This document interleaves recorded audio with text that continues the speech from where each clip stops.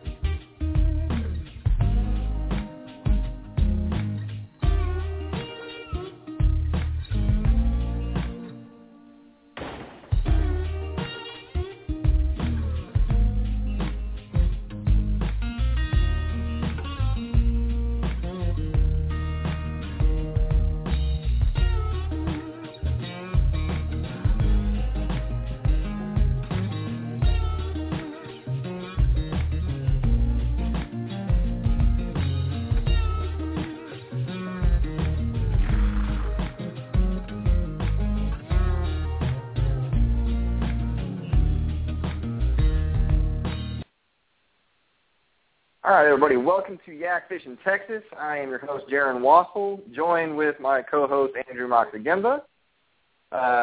Hope everybody had a really good weekend. We had a really good time. Got to go down to the Houston Fishing Show, see lots of new lures, new contraptions for the new fishing season. Got to get some hands on some new reels, rods, all sorts of the likes. And we're going to get to some of that stuff here later in the show. Tonight we've got... hopefully he's going to give us a call in just a little bit. We're going to have the owner of DOA Lures call in, Mark Nichols. That's going to probably be around 8:30 or so. Hopefully he'll give us a call in a little bit. But until then, I do want to give a special shout-out here. I got two people listening in that mean a whole lot to me. I got my grandparents from up in Kansas who are giving me a listen tonight. How's it going, Grandma? How's it going, Grandpa? My grandpa is the one who really introduced me into the whole fishing scene other than my dad. But he was very instrumental in developing me into the man I am and teaching me how to fish and all that. So I hope you're proud, Grandpa, and thanks for tuning in tonight. So, but how was your weekend, Andrew? Busy. It was full of the boat show. So talked boats nonstop for 10 hours a day for 5 straight days. So good. Yeah, but that's good though, man. That was probably one of my favorite things about the show is you know being in the store and talking to people and getting them set up and rigged and ready to go and be excited that way. That's one thing, but at the show and you seeing people come out of seminars, especially where our booth was set up. You get them coming right out, and then they start talking to you, and they correlate all the information that they just got straight to you from the show. So that was pretty cool, man. I've always liked talking to people at shows. They walk in with their rods and reels. Sometimes they got their kids with them. Their kids have just bought their first rods and reels, or they bought them for them. So it's always that's a really cool thing. I like seeing that too. No, what was really crazy is we've been doing this for a few years now. Is the people I was talking to, there were customers in the past and have bought kayaks in the past from us. For now, avid fishermen. I mean, a couple of them even had booths there set up as guides. And I remember when they walked in the store and just were lost and didn't know what they were looking for, or just looking for help. And it's kind of cool. I like that part of it. Of course, we're there to sell kayaks, but just like talking to people and kind of getting a pulse of what the general public wants out of a boat. It's nice. I enjoy the fishing show probably more than any show we do. So yeah, for what that's worth. I completely agree. Going out there, talking to the people, and all that whole other aspect, that is a fun way to do everything. And, I enjoy it thoroughly. And I like spreading knowledge to the people that really don't know anything about kayak fishing. So, they come out, boats, lures, rods and reels, techniques, tactics, whatever. That's really my environment, and I really enjoy that. It's a good time, and it's a good time had by all, really, because I don't see anybody walking around that show that's ever, sad that they're there. I mean, you've got a chance to meet a lot of industry-leading people there. So it's pretty interesting. I mean, that one year, we ran into Roger Clemens there? Yeah, we did. Yeah, we ran into Clemens there. Yeah, that was a little crazy. Yeah, it was kind of interesting seeing him come over. He's like, man, the crazy guy at the kayak booth trying to call me over, that whole thing. But yeah, right. I mean, you run into so many different people. You run into Mike McBride down there. We saw our friend Jeremy Chavez, he's just now gotten into guide service. So if you're in the Houston area, Galveston, Texas coast in general, you've got Jeremy Chavez, who's probably one of the best up-and-coming guides on the Texas coast. Luckily, we can call him a friend. He was there. We saw Dean from Slow Ride Guide Service down in Port Aransas. That was a good time talking to Dean. We saw Bobby Clark, pro staffer for Wilderness Systems. There's just a lot of industry people that you want to go and, put a face with a name, because you see them all over Facebook, internet, stuff like that. But to actually go talk to them, and they're very approachable people, which is the coolest part about it. It's not like, you meet someone off the bass circuit. When we went to the Conroe Bassmaster Classic or whatever they called that event up in Conroe, they had all those bass guys walking around, Gerald Swindle, and, there was Mike Iaconelli and all those guys like that. Who was the guy I took a picture with? Shaw Grigsby. He was pretty approachable. Yeah. But I saw Van Dam, I saw Swindle, and I saw all those guys like that, and they weren't very approachable. I mean, they were kind of like standoffish. I'd rather go do my own thing. But what's cool about the kayak industry is everybody's real down to earth, man. And, you see their names, you see all that stuff, and you can just go talk to them. It's just everyday normal conversations, no worries. So, but, they're still like kids in a toy store when they come in there, too. I mean, at one point we had kind of like a who's who and kayak on, the kayak industry in Texas in the booth, just hanging out and talking, like sharing stories. It was very cool. A lot of those guys weren't even working there.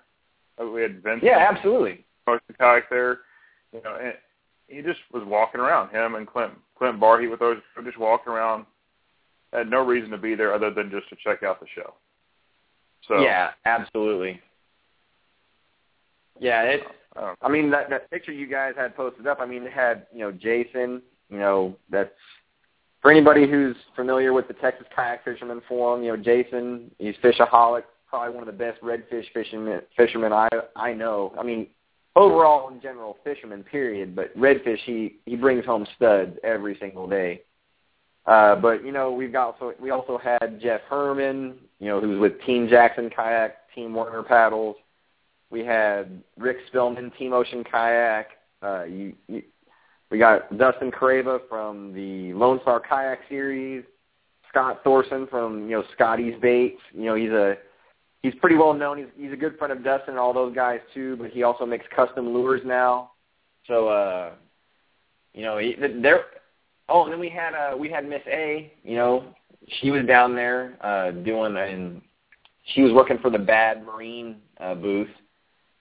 Her and her husband are sponsoring those guys, so they were there. It was just everybody, Bryce Sanchez at Solo Skiff. So, it's a cool event. And, if you ever go to an event like that's a kind of fun one to go to because it's just so small scale. You can hit from booth to booth to booth and in an afternoon's time frame. And I don't know, man. You can go ahead and pick their brain and spend some money and walk out with some fun toys. It's a good time. But yeah, it's not high pressure like, you go to some of the boat shows. Right. Everyone's right. usually got, most people in the booth have a beer, and including the people working in the booth. So it's a lot more laid back. Absolutely. Did you walk around and find any interesting stuff in the show? I know you got a little more time to walk around than what I did. Yeah, dude, I actually did. I had a lot of fun walking around and seeing a lot of new things because, what was kind of nice is my penance for going to the show was that my anniversary gift from my wife was going to be a new rod and reel. So I got a chance to go walk around the show, browse, see what I was going to do, and, I had a chance to go over to the Castaway booth and talk to Adam Murray. He's the owner of Castaway Rods over there in Montgomery, Texas. And he had some amazing new stuff coming out. They've got a new rod called the Invicta series.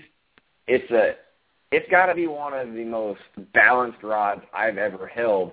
And what's really cool about the rod, too, is no matter whether it's wet or dry conditions, that rod feels like it's got the same amount of grip no matter what. And, every once in a while when I go to a show and these guys, they tout that they've got wet weather grips, I'll keep a bottle of water in like in my pocket or on me, and I'll kind of when they're not looking or whatever, I'll pour some on my hand and kind of grab the grip on the rod to see if it's actually got a grip in wet conditions, like with a wet hand or water on that grip standing or whatnot. And this did, man. You know what? It felt very reminiscent of a golf head, like a golf club head. It was legit, man. I had a really good. It was a really good feeling rod, but I ended up going with. I picked one up from him, the 7'10" BD22 crankbait rod, and ever since I moved here, I've had an asphyxiation with crankbait fishing thanks to our friend Ryan McDermott over at the Native Pro Staff guy who co-hosts the show every once in a while whenever you get sick. But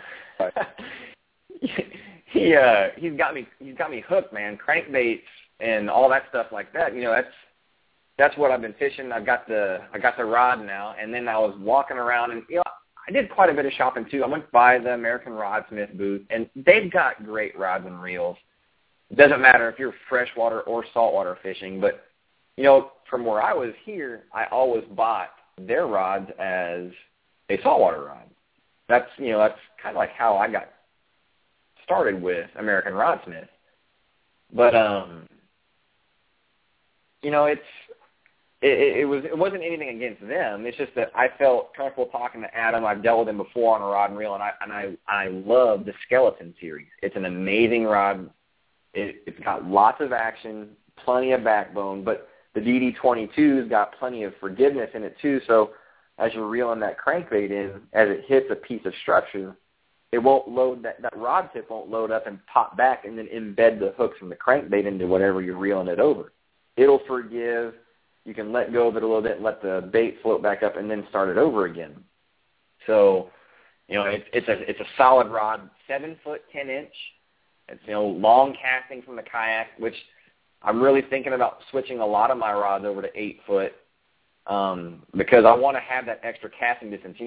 A guy standing on the deck of a boat, he's standing up.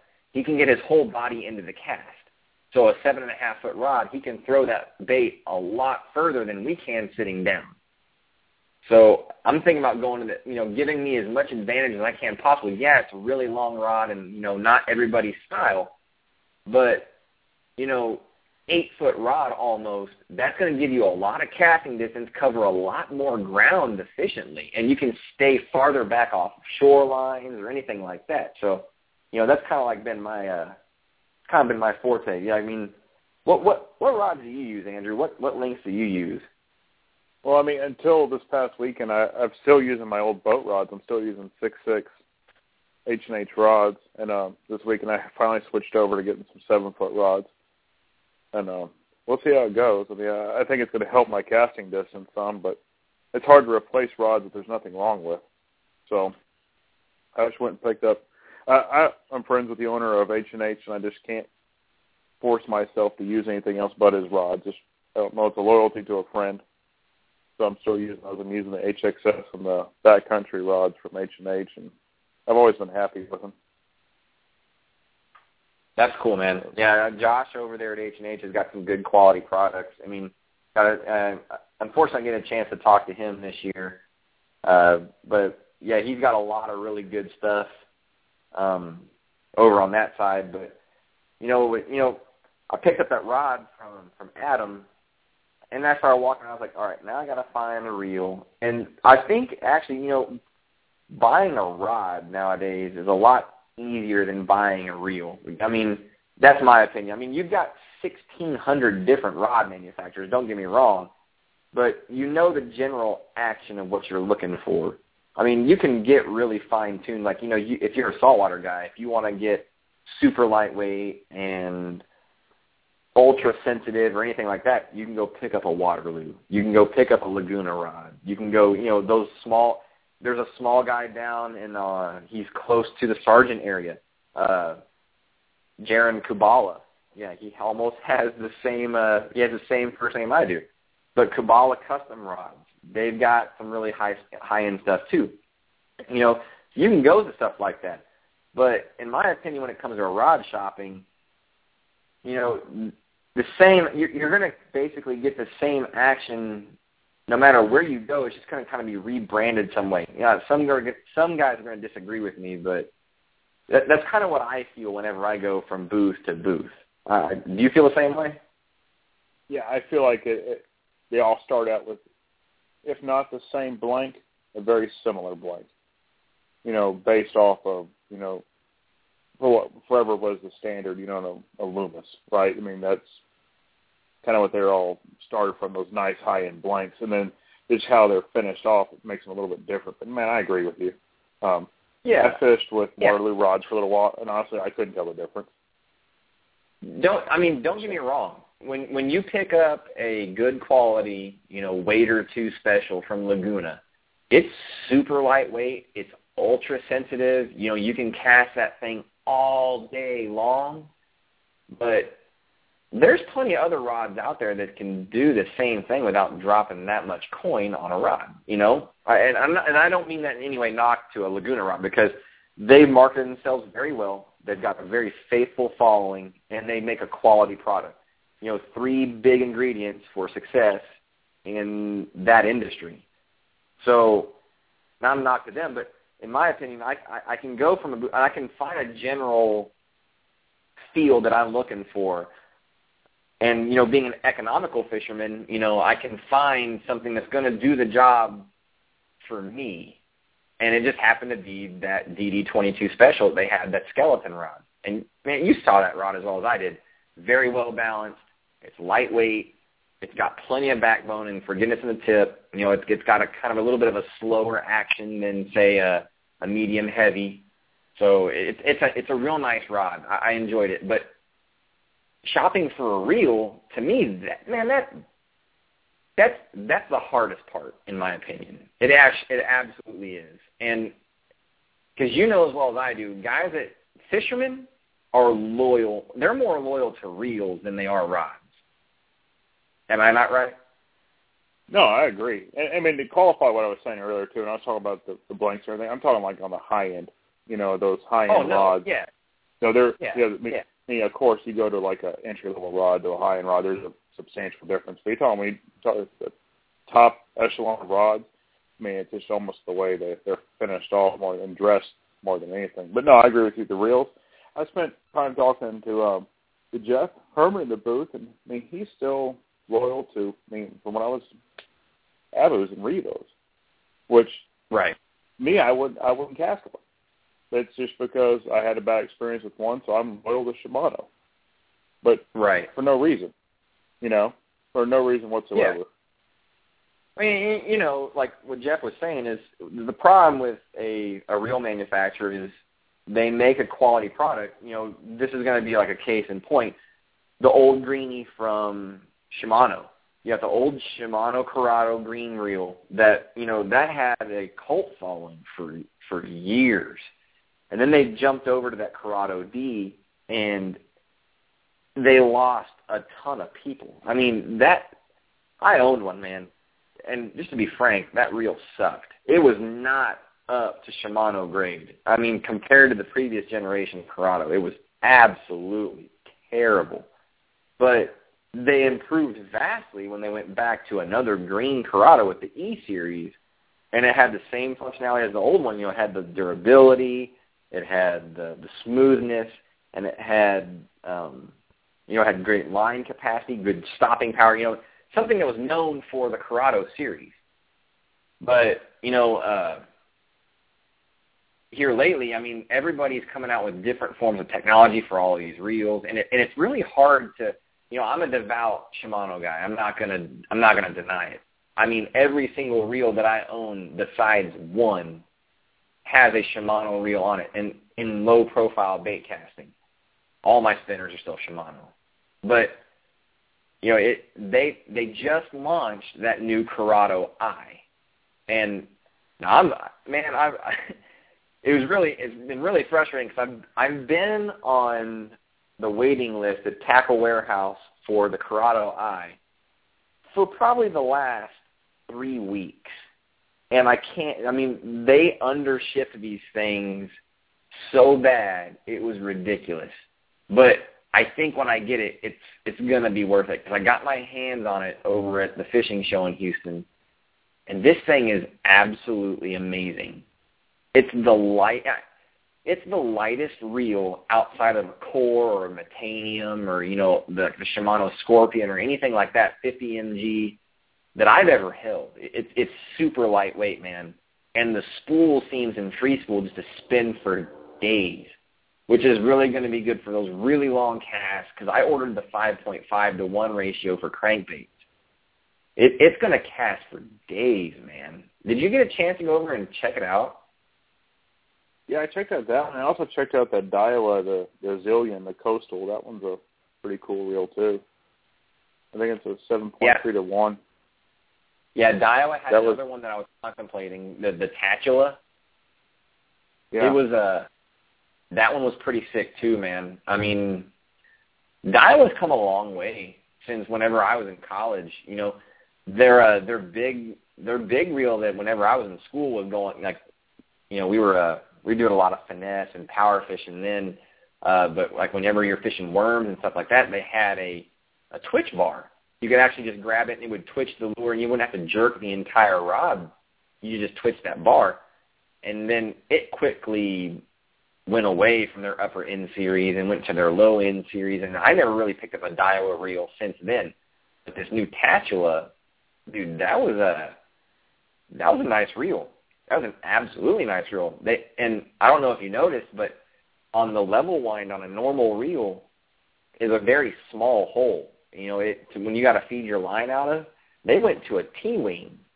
So it's almost like it's kind of a hybrid between a level wind and having, kind of like an open spool kind of on a conventional offshore reel. Have you seen that? Yeah, I saw that too. I was very curious how it cast. Man, I haven't cast a Daiwa since I think it was the old Soul. That was maybe 6 or 7 years ago. And you're right. They've made some major, I don't know if improvements, but changes to those reels. Yeah, I completely agree. I would like that. I wish they had you remember, what was it, 2 years ago, they had a casting lane set up on the far side of the show for Shimano, but all the other reel manufacturers they were taking advantage of that too. I wish they would have had that last time. Because I would definitely like to go out there and, cast the Tatula. Here's another reel that I got the chance to see. This was really impressive too. The new Revo Rocket was out there, and they got their new MGX series of reels, which are kind of like the magnesium style, if I'm not mistaken. Super lightweight, very efficient reels, easy on the shoulders for casting all day long. But what caught my eye the most was, dude, that Revo Rocket reel, its gear ratio is 9.0-to-1, 37 inches per crank, and a small, low-profile bait casting reel. I don't know anybody out there who's in small bait casting reels that come with that fast of a reel. It's insane. I mean, that would almost be a problem for me. I mean, I just crank it in so fast. I have a hard time controlling myself now. I'm the same way, but you know what that'd be really good for is like flipping and pitching. You could pull that stuff. You could reel that lure out of that thick cover real quick and already get to the next cast. So I mean, you know, when you're tournament fishing or if you're fishing in general, you just want to maximize the amount of fishing time in a day. You want to be able to pull that line out very quickly and move from spot to spot to spot very efficiently. That high speed, that's going to be able to do it. That or working surface baits. You know, say you're doing a burner frog like the horny toads from Zoom or rivets, stuff like that. That's a big thing right there. And so 9.0, that's a solid reel, man. I mean, 37 inches per crank. I don't know many reels that sniff that in that category. You got to move all the way up to like say the Tranks and Shimano, and that's an offshore style reel or musky reel to even get close to that. So it was impressive, but I definitely had my eyes on the new Corrado because the Corrado had some features that I really enjoyed. So they really revamped their brake system on the reel. So whenever you open the side plate, first off, when you open the side plate, no more do you flip up a little tab and turn a dial and open the entire cavity of it. It's got the flip switch like you've got on your cores. It's right. You flip the switch and the whole panel pops off like spring-loaded. It's pretty nice, easy access, very quick. And when you look inside, they've got these. This new brake system. I think it's SVS Infinity. So instead of having the little brake tab that you pop out, typical reels, me and you, man, one in, one out, one in, one out. You alternate all the way around the spool. So theirs you actually turn in. It's very unique. And what it allows to do is, like, as you cast, the momentum of the spool, instead of throwing the weight out, actually, it uses inner friction instead. So you can actually control your cast a whole lot more efficiently. And you can actually control your cast with lighter lures more efficiently. So if you've got, say you've got a bigger setup, you got the Shimano Corrado set up on a 7-foot rod, and you're throwing 12-pound test mono. You can go out there and you can throw, 16th-ounce lures. You can throw 1/8-ounce lures, and you've got the ability to control and fine-tune the reel so much that you can still throw it with the same setup that you would because, all day long you've been throwing a 3/8, quarter, half-ounce, whatever bait you're throwing, crankbait, worms, whatever. But you've got the ability to control that reel, and it'll let you throw those lighter baits. So it was kind of interesting, man. It was pretty unique. And not to be topped off by anything else, when the side panel for the brakes is closed, say you're holding your reel in your left hand, your left pointer finger can reach and control a dial that lets you fine-tune the brake system even further as you're casting. Dude, it's sick. It's absolutely sick. I can't even begin to explain the kind of reel that it is. It's gonna be a game changer for sure. I bet you anything, you're gonna see a lot more people going over to that style of brake system than what they're currently using, like the magnetic brakes on Abus and stuff like that. It's unique. I mean, that would actually help. Like, if you've been casting a topwater for a while, you switch to a spoon. I mean, that always screws me up. I don't know why. It's just the way I cast or whatever. But it just be able to sit there and fine-tune it and kind of make it dummy-proof for myself would be awesome. Yeah. I agree. It's something I struggle with personally. I mean, that every time I do it, if I pick up one rod and I go to the other one where I play with topwater or something a little heavier right to the spoon, inevitably I backlash my first cast. No, I mean, yeah, I understand. But the nice thing is I think this style of reel is going to really start reinventing that, and it's going to start changing how many people go to bait casters. I mean, this could be foolproof for you, dude. I mean, absolutely. I'm not saying right. like, oh, this will be good for you because you're a novice or whatever, because you're not. I'm just saying this could help you in the long run because it's going to allow you to throw any bait. You don't have to go from reel to reel. Right. So I mean, that's what I'm going to do. But just that's cool. Yeah, absolutely. But yeah, so I've got that reel on back order. That's going to be the finishing coup de grace to my anniversary gift. So that's kind of nice. I'm kind of waiting for that. We'll see how that kind of goes. Just the only problem is I go and check my order every single morning, and all it says is shipping status uncertain. It's like a punch in the gut every morning. It sucks, man. Right.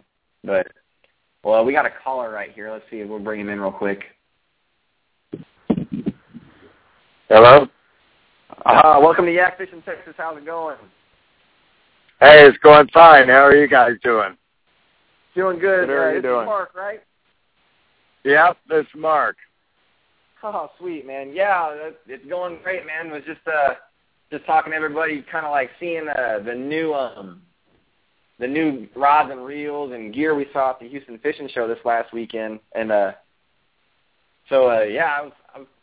I didn't get a chance to come by your booth, man. Andrew said he had a chance to come over, talk to you for a little bit, and see some of the stuff that you guys have got, and I was kind of ashamed, man, because I posted up the show tonight, and it had a picture of a snook that I caught in South Texas, and it was using one of your lures. And I was kind of looking for it all over the website, man. I was trying to find all sorts of examples for it.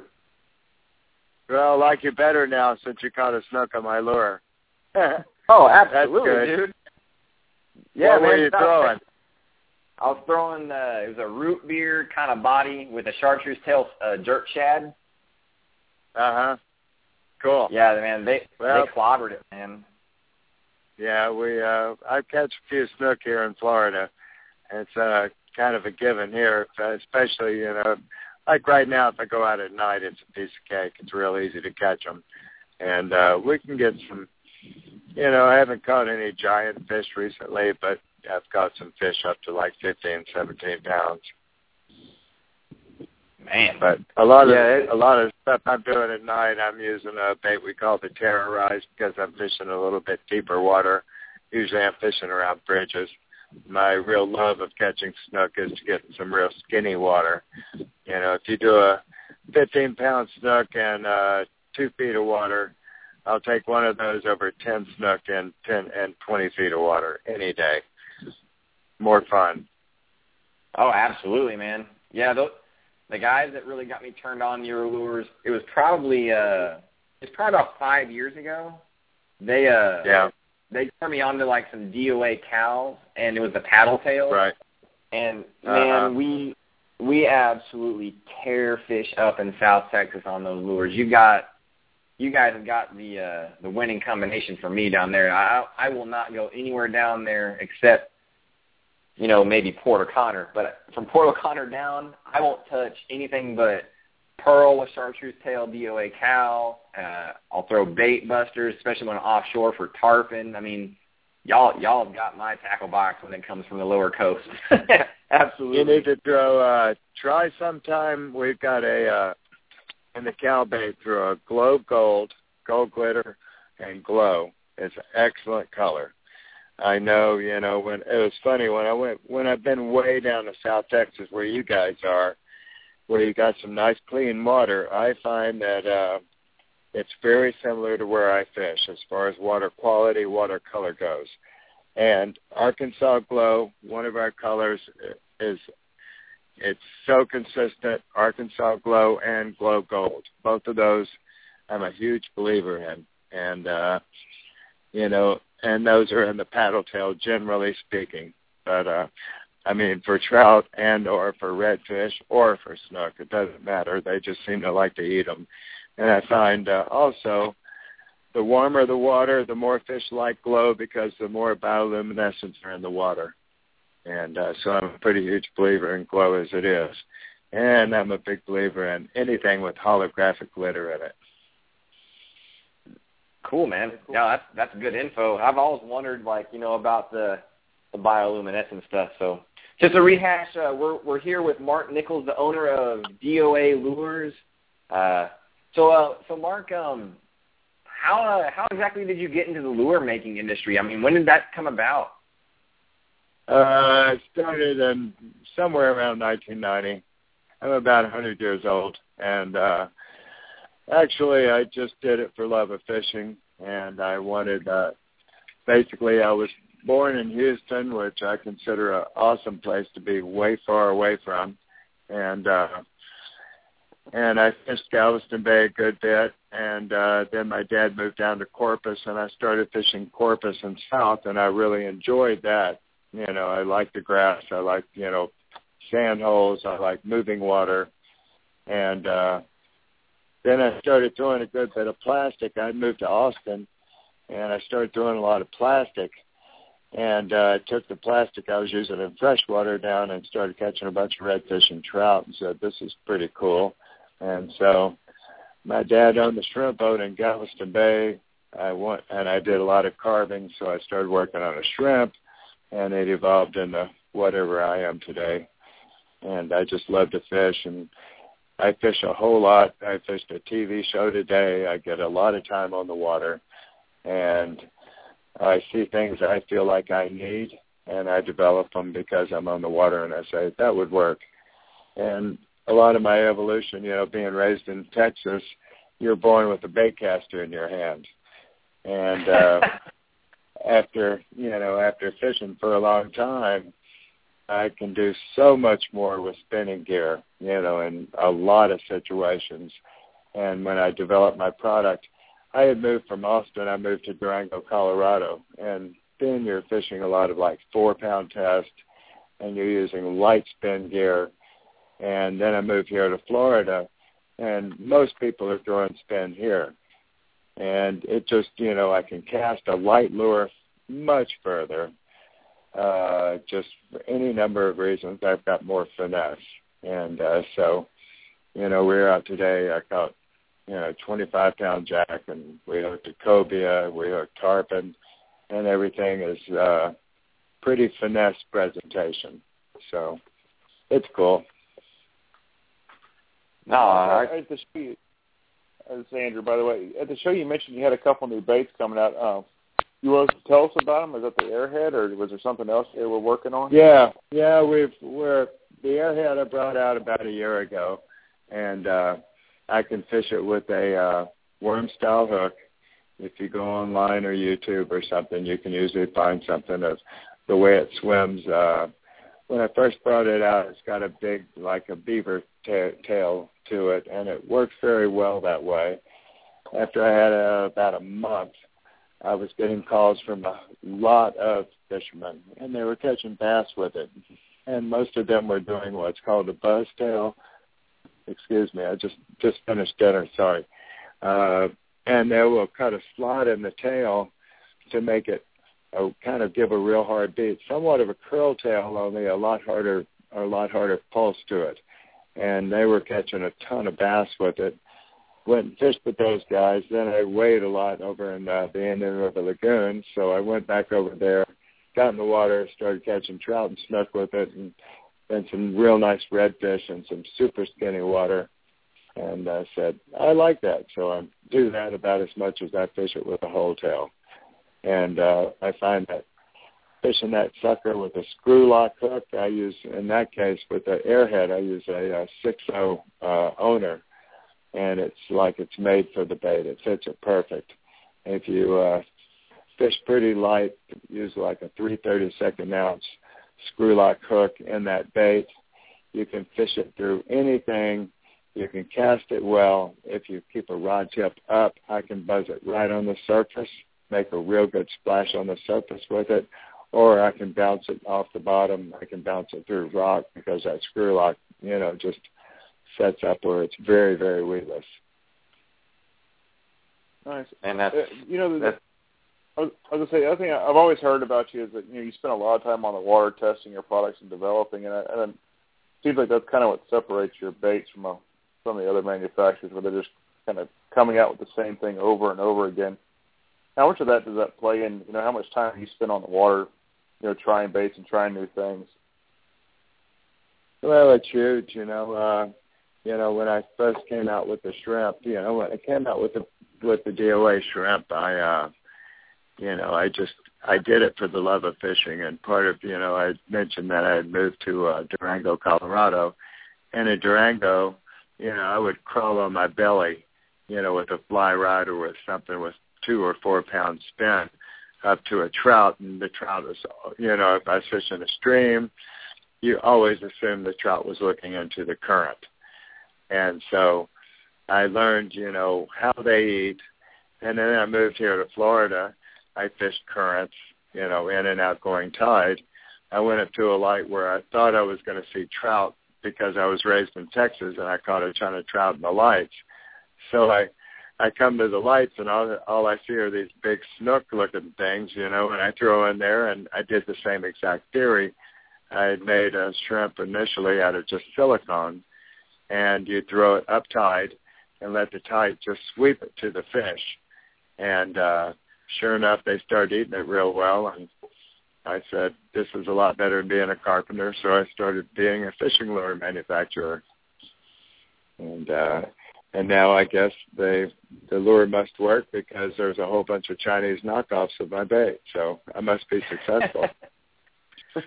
Yeah, absolutely. Pretty bizarre, that I guess, they say that's the ultimate compliment, but it's, I'm sorry, I don't know your young man's name, but what you said was, I love to develop product. There's a whole bunch of copycats out there, and I've been to China twice. I see the working condition those 14-year-old kids are working in. I've watched them pour lead in a room without a fan in it. And to me, that is just stupid so that I can go have fun. And so I had been there twice. I thought about having some baits made there, and then I realized that, I spend $400,000 a year on plastic, and I buy it from a place in North Carolina. I buy my hooks from Denver. I buy my jig heads from a guy in Illinois. I have my molds built from a guy in Alabama. And you suddenly realize that if you have stuff made here, you're supporting a whole lot of Americans, not just the people that are in your building. And so from a number of points of view, I'm going to keep making my stuff here. And I've got a patent on another shrimp. I will have it coming out soon. And that'll piss off all my competitors because they won't be able to copy me for a while.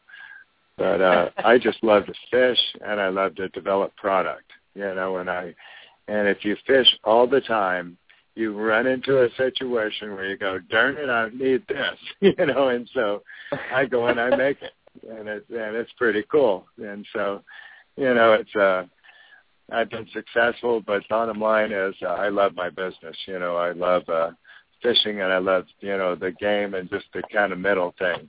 And today I fished with some extremely good anglers, and we're all very experienced. And if you'll excuse the expression, fishing sucked anyway. It doesn't matter how good you are. If the fish don't want to eat, they ain't going to eat.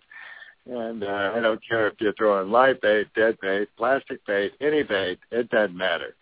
And if you're real good, you've learned to laugh at yourself because you know that when they're eating, you'll have a good chance of catching them. But if they don't, you can't get mad at yourself. No, I absolutely agree, man. Bottom line is you want to go out and you want to have fun, And, today we were offshore. We saw half dozen turtles. I mean, we hooked a big tarpon. I landed a 20-plus pound jack on light spin, which made me cry. And we looked for cobia. We did not see a cobia.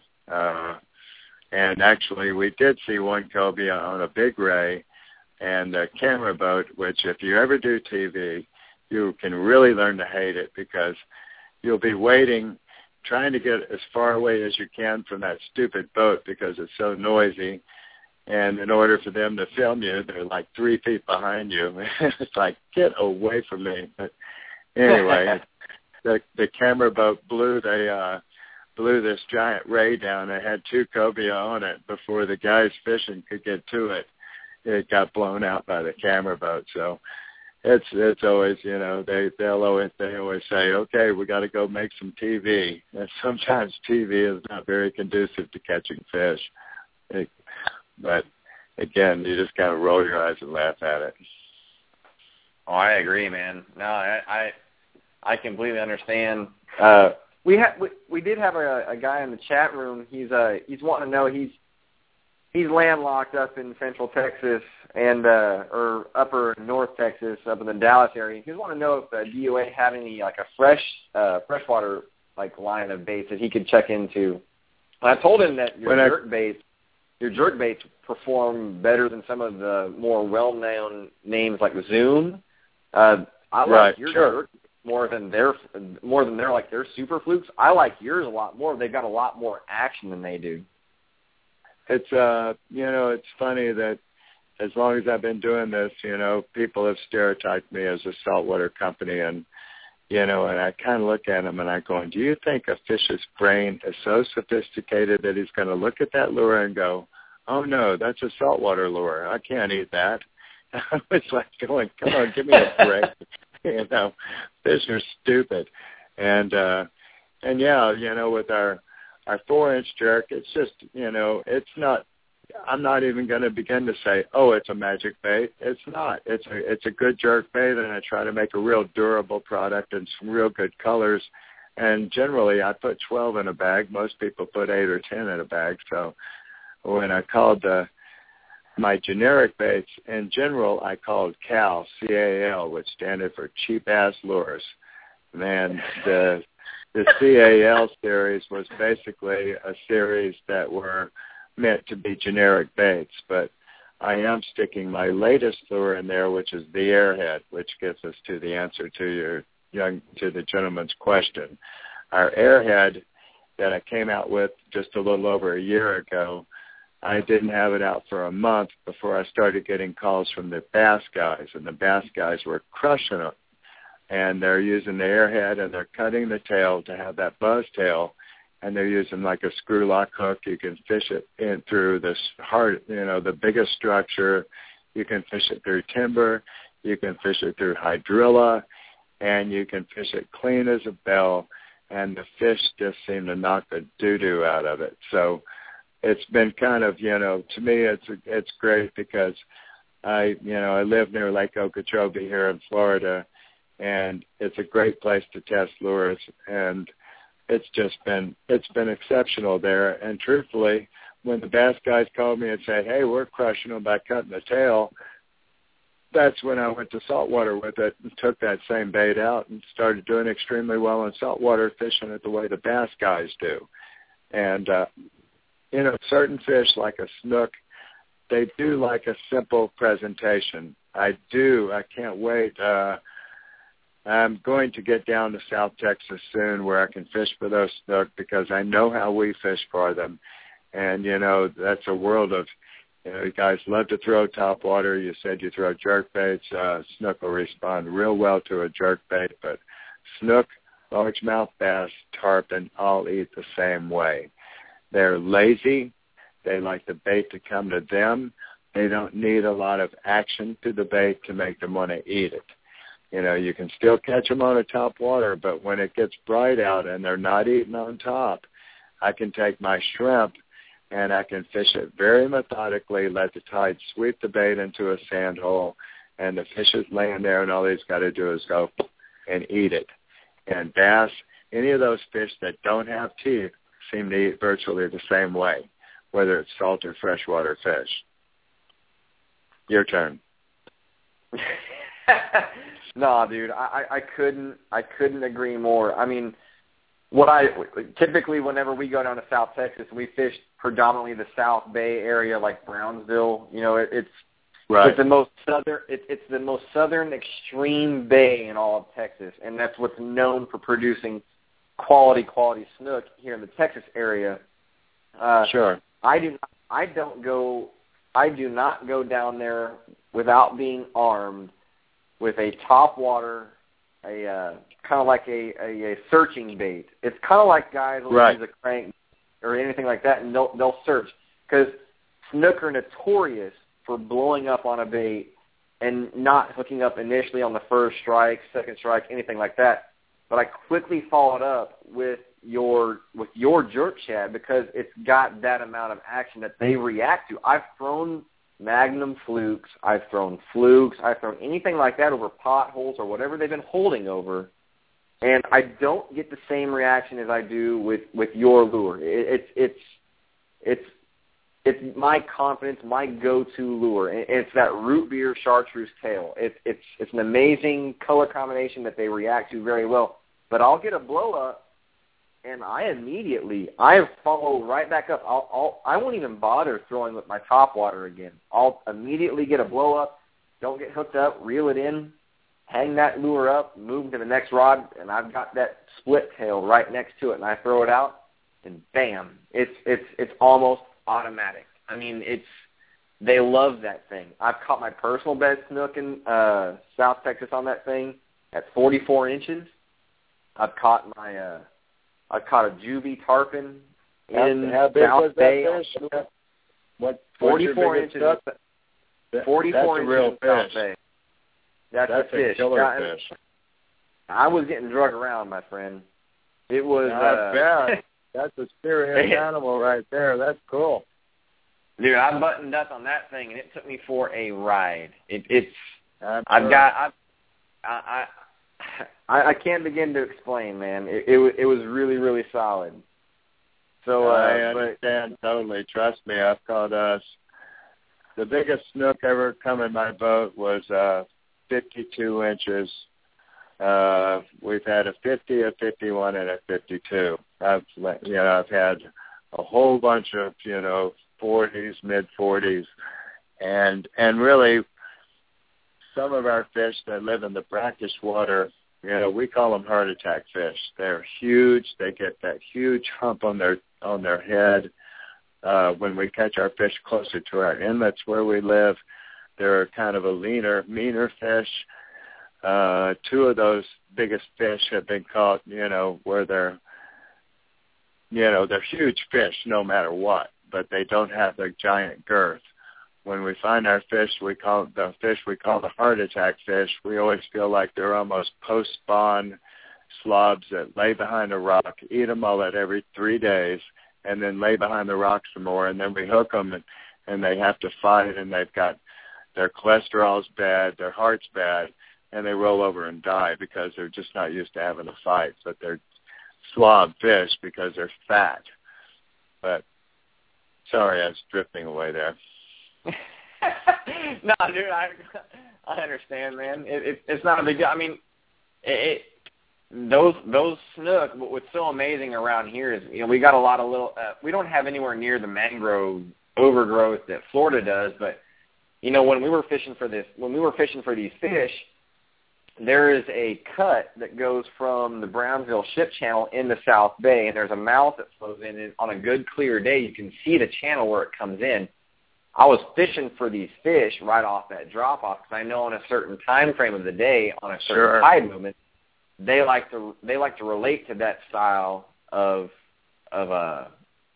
You got to wait a second. You got to wait a second. I talked to 3 guys at that show who they told me they're the only people who know about that fishery. Don't tell me somebody else knows about it too. Dude, I've known about it. My wife has been. Dude, I'll tell you what. My wife, her very first kayak caught fish was in South Bay, and it was a 33-inch bull red on a DOA cow. That's what it was. I don't know. Are you guys on my payroll or something? Am I sending you no, things dude, that I don't know about? I'll tell you what. I will send you the names of the boys that put me on your lures, man, because those guys, they swear by them down there. I'll tell you, 5 years ago, I had never really even, I heard about DOA, but I never used them. These guys are like, hey, if you're going to come down here and you're going to fish for these things, bring these lures down. It's the DOA cows. You're going to bring them in the pearl and chartreuse paddle tails and bring the root beer and chartreuse split tails. And, you know, that's all you got to bring. Bring them on free weights or free weighted hooks. Bring them on jig heads, whatever you got to do. But make sure those are in your arsenal. And so I loaded up on 2 or 3 bags apiece. And my wife and I, we got on some School and Reds. And, dude, and this is an honest story. I was throwing a competitor's lure on a jig head, bouncing it in front of that school, and they wouldn't sniff it. It was, I'm telling you, man, it was really close to the color combination. My wife threw it out, bumped it 3 times, and instantly, she instantly hooked up. And I go chase her off. I couldn't go chase no fish because you want to know why? She had all the DOAs in her boat. You got to be nice to them, man. I had to go chase her down, and then after she was done, I had to go take a bag of lures out of her boat, and then I started going ahead and catching fish. So, you're lucky she didn't sell them to you. My wife, a lot of times they get real expensive. A lot of times they get real expensive when it's on the water, pricing. When you're catching something and the other person isn't, you've got those only lures. I sell them like 5 times the price. Oh, dude, I can't even. I'll tell you what. I like taking your bait buster, and that's my go-to tarpon bait from the kayak for casting wise. It's sure. Those tarpon around here, when they come up, we get into them thick, and we've got some spots in the bays, the passes, and then some areas offshore that we've got some local areas of those fish will frequent, and it's from Galveston down to all the way to Brownsville, whatever. But gotcha. those bait busters are amazing tarpon baits. They really are. It's really funny. One time when I first came out with that lure a long time ago, I got a call from this outdoor writer. He was like just a true Yankee, kind of Yankee talk and everything, and he said, "Man, I love your bait buster," and I'm like going, "Oh, that's good," and he goes, "I'm going to write about it." I said, "Okay, that's cool, thanks." And he had been fishing for snook and tarpon down in the Everglades. And I said, "Yeah, thanks, that's nice." And he was loud and obnoxious, but a nice guy. And I've lived in Florida long enough to understand that some people around here are real loud, but they can really be nice people anyway. And I didn't know it, but he wrote for the Wall Street Journal, and he wrote that it was the best striper bait he had ever thrown. And stripers are exactly like snook and tarpon and bass. And my bait on the west coast of Florida, the bait buster, is probably one of the most popular baits because it's a steady retrieve. That tail just has a very small bit of flutter, which is just enough, but you don't have to work it to death. And it seems like the tarpon that's what they prefer. And that bait also, Shallow Runner and 8-pound class, had the world record 30-pound snook for like 3 years. And so yeah, I've caught a couple fish with it too. And the simplest best, it seems like, with the tarpon. You cast it out, crank steady retrieve. I also learned from a guide who was kicking my rear end that if you're watching rolling fish in like 10 or 15 feet of water, throw it right on them and just let it fall with them because it drops faster and tends to stay in their face better if you just don't crank it away from them. And, okay, it's your turn. Right. This is Andrew again. I'm going to cut in here. I like to talk a lot. So I wanted to say thanks for coming on for one thing. And I've been going to the fishing show for a while, and it's the first time I had seen you there. And I had seen you do a couple seminars in Florida a few years back, and the people of Houston kind of got robbed by you not having the opportunity to do that because your seminars are insane, the amount of information you put out there. But just to kind of follow up on what Jaron was asking, do you have any new lures coming out? Do you have what website can people go to buy them? And DOA lures, yeah. A lot of good news and frustrating news when we're at the show. I'm an avid fisherman. I'm real good at getting pressed because I can take somebody out and catch something big. And that's all the way I've always tried to sell baits. I am a crappy salesman. I should go to Texas more and go, oh, you must buy this lure to all the tackle shops.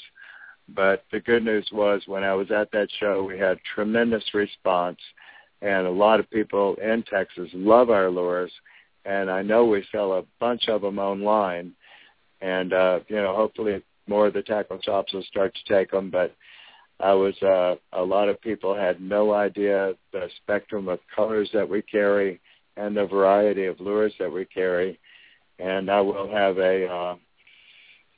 like I said, I'll have a patent on a new shrimp out, and it's something that will have a faster sink rate, which will lend itself to certain fisheries that the standard shrimp has got a very slow drop, doesn't. And then I'm going to have another very large paddle tail, almost bass tail type of paddle tail for saltwater. I love it. It's got a real hard beat. I can fish it with a jig head or a screw lock. I can fish it virtually as a surface bait, or I can bounce it off the bottom, and it's very cool. That production mold is actually being built as we speak, so I will have it out fairly soon. And other than that, that's about all I know. You said DOAlures.com, right? DOAlures.com. We can be had. Awesome. Yeah, and the color combinations are absolutely, off the chain. You can really pick whatever you would like. I mean, I can't begin to count how many color combinations in just the bait buster alone that you have. And personally, that's the problem. See, when you own a tackle shop, when you own a tackle store and you get ready to go fishing and you got 100 billion baits to fish from, it really kind of sucks because you go, oh, no. It was real simple when I made like 6 colors of one shrimp because then I didn't have to make many decisions. And these days, but no, seriously, I'm just as guilty as any other fisherman where you find something that you really start to depend on and you go, this is the only thing that's going to work. But I have definitely learned by fishing with so many good anglers that, yeah, that bait will work, say, 75% of the time. But there's that 25% where maybe you should have just maybe 2 or 3 other colors. Because, something with you love the root beer chartreuse. And as a matter of fact, root beer chartreuse in color sales numbers is probably, I know it's in the top 3 for sure. And some of the glows that I've talked about, the Gold Glow or the Arkansas Glow, those are in the top, probably in the top 3 as well.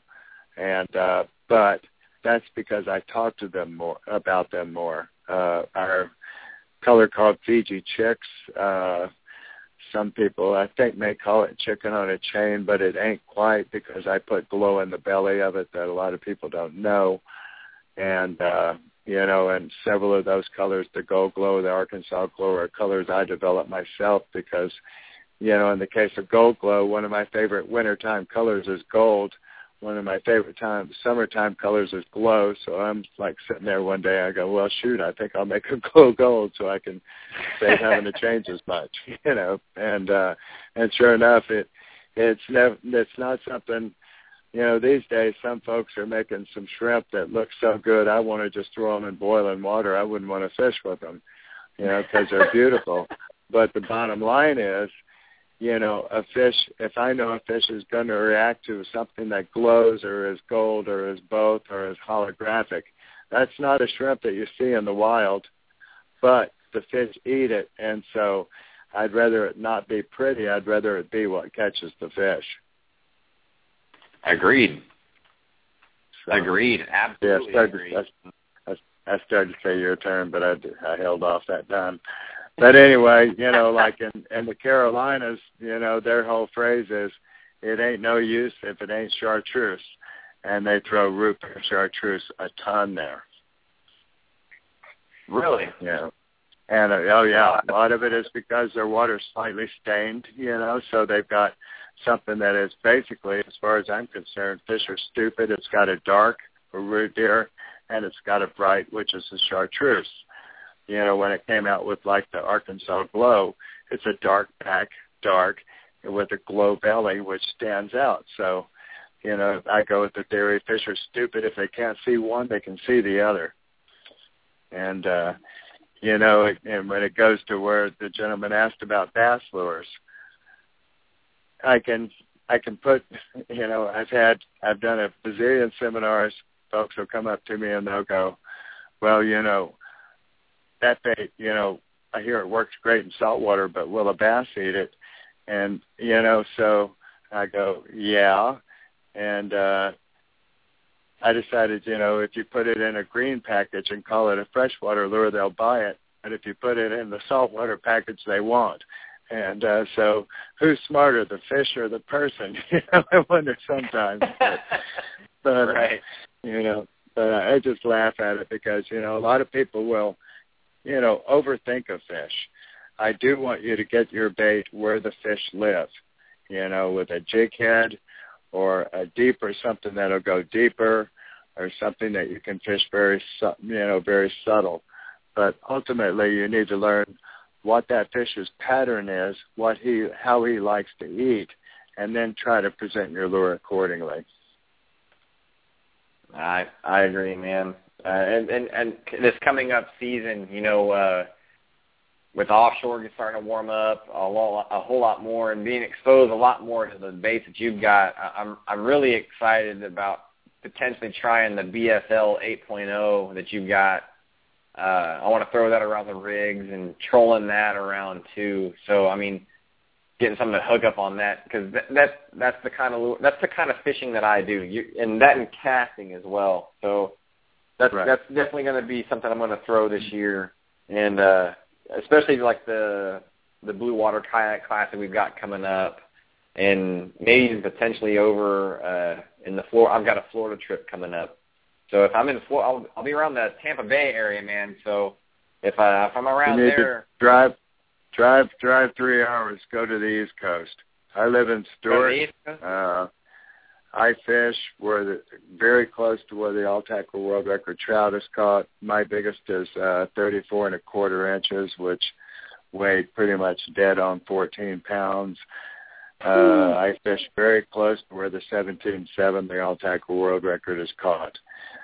We live, you know, a lot of Florida folks are pretty, they don't wade very much here, but wading here, it is some of the most ideal wading of any place you'll ever want to be. And we got big fish, and we got friendly bottom to walk on. So if you get over to Tampa and you can stand to drive another 3.5 hours, give me a call. I'm not ashamed, man. I have a truck and a kayak I'm willing to drive.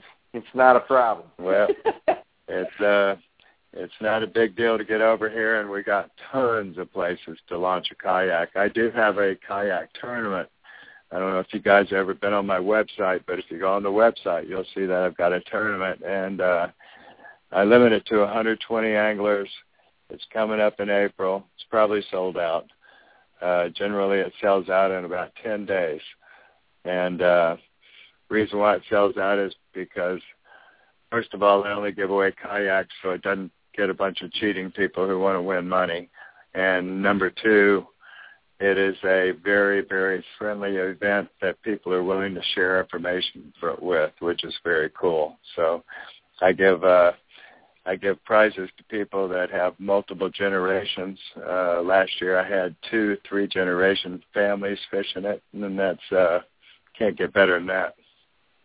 No, man, I just saw it right now. It was the Paddlers event, and you were right. It is the Paddlers event is full. So yeah, there you go. Yeah, it's funny. We got so many people they call and they go, "Hey, man, I want to sign up." I go, "Way too late, dude." You know, it's everybody has fun. I have people from Washington State come and fish it, and I had people from Canada. I had a guy from England come and fish it, and it's people just dig it because it's a fun event, and generally, if somebody has a question I can't answer, I sit in front of all 120 people to ask. I tell them, here's the question, and they all vote on it. So if at the end of the tournament the guy has a problem, I just point them at them and say, you talk to them. And so it's a very cool tournament. It's really fun and relaxed. And anyway, if you're not here for the tournament, give me a call when you're here, and we'll go fish. I will, man. Absolutely. Well, Mark, I really got to thank you for coming on tonight, man. I appreciate you taking the time. I know a lot of guys in the chat room are really, buzzed about listening about DOA lures. We got a couple of guys that are up in the Northeast. They're really excited about using those on striper. So, got some good buzz about those things. And look forward to talking to you later and potentially having you on again and maybe talking about some new lures you got coming on later out in the year. Give me a call. Absolutely. Anytime. I'm just happy to be on. Appreciate you guys having me. Yes, sir. No, not a problem, Mark. Thank you. Y'all have a good time. It's like after 10 o'clock here. It's past my bedtime. Well, you are allowed to go to sleep now, sir. Thanks. I'll talk to you later. All right, man. Have a good one. You too. Bye. Bye. All right, guys. Well, that was Mark Nichols from DOA Lures, the owner of DOA Lures. You can go over to DOALures.com, check his stuff out. Really great stuff, quality lures. They've got amazing action, and you can tell from what he said. He's come from Texas. He's fished all over the place. He knows what people are looking for, and he's always innovating. So that's a key thing for people who are wanting a really good saltwater bait, freshwater bait, anything along those lines. Go check him out, DOALures.com. And if you got a chance, go ahead and bookmark next year for his Paddlers event. I'm probably going to put that on my list. Are you, Andrew? Oh, absolutely. I'm just excited I know what CAL stands for now. I bet you I know what BFL stands for too. I can guarantee you I know what BFL stands for, but that's for another show. That's for it's definitely been a good time talking to him. So yeah, man. Next week we're going to probably have the owner of Castaway Rods on. His name's Adam Murray. He also he does own Fish and Hunt. So they've got the wading belts, the nets, and all of those wading accessories that wade fishermen enjoy. And, wading relates to kayaking very well. So that's a big thing right there. So we'll probably have Adam on next week. If not, we're 90% sure he's going to be on. But we'll cover some more topics next week. I'm going to try to make the chat room a little bit more interactive next week with a couple, maybe a couple more giveaways. Adam was key on saying maybe potentially he's going to have something to throw in towards the show. So we'll keep him in the loop. So, well, everybody, thanks for joining in.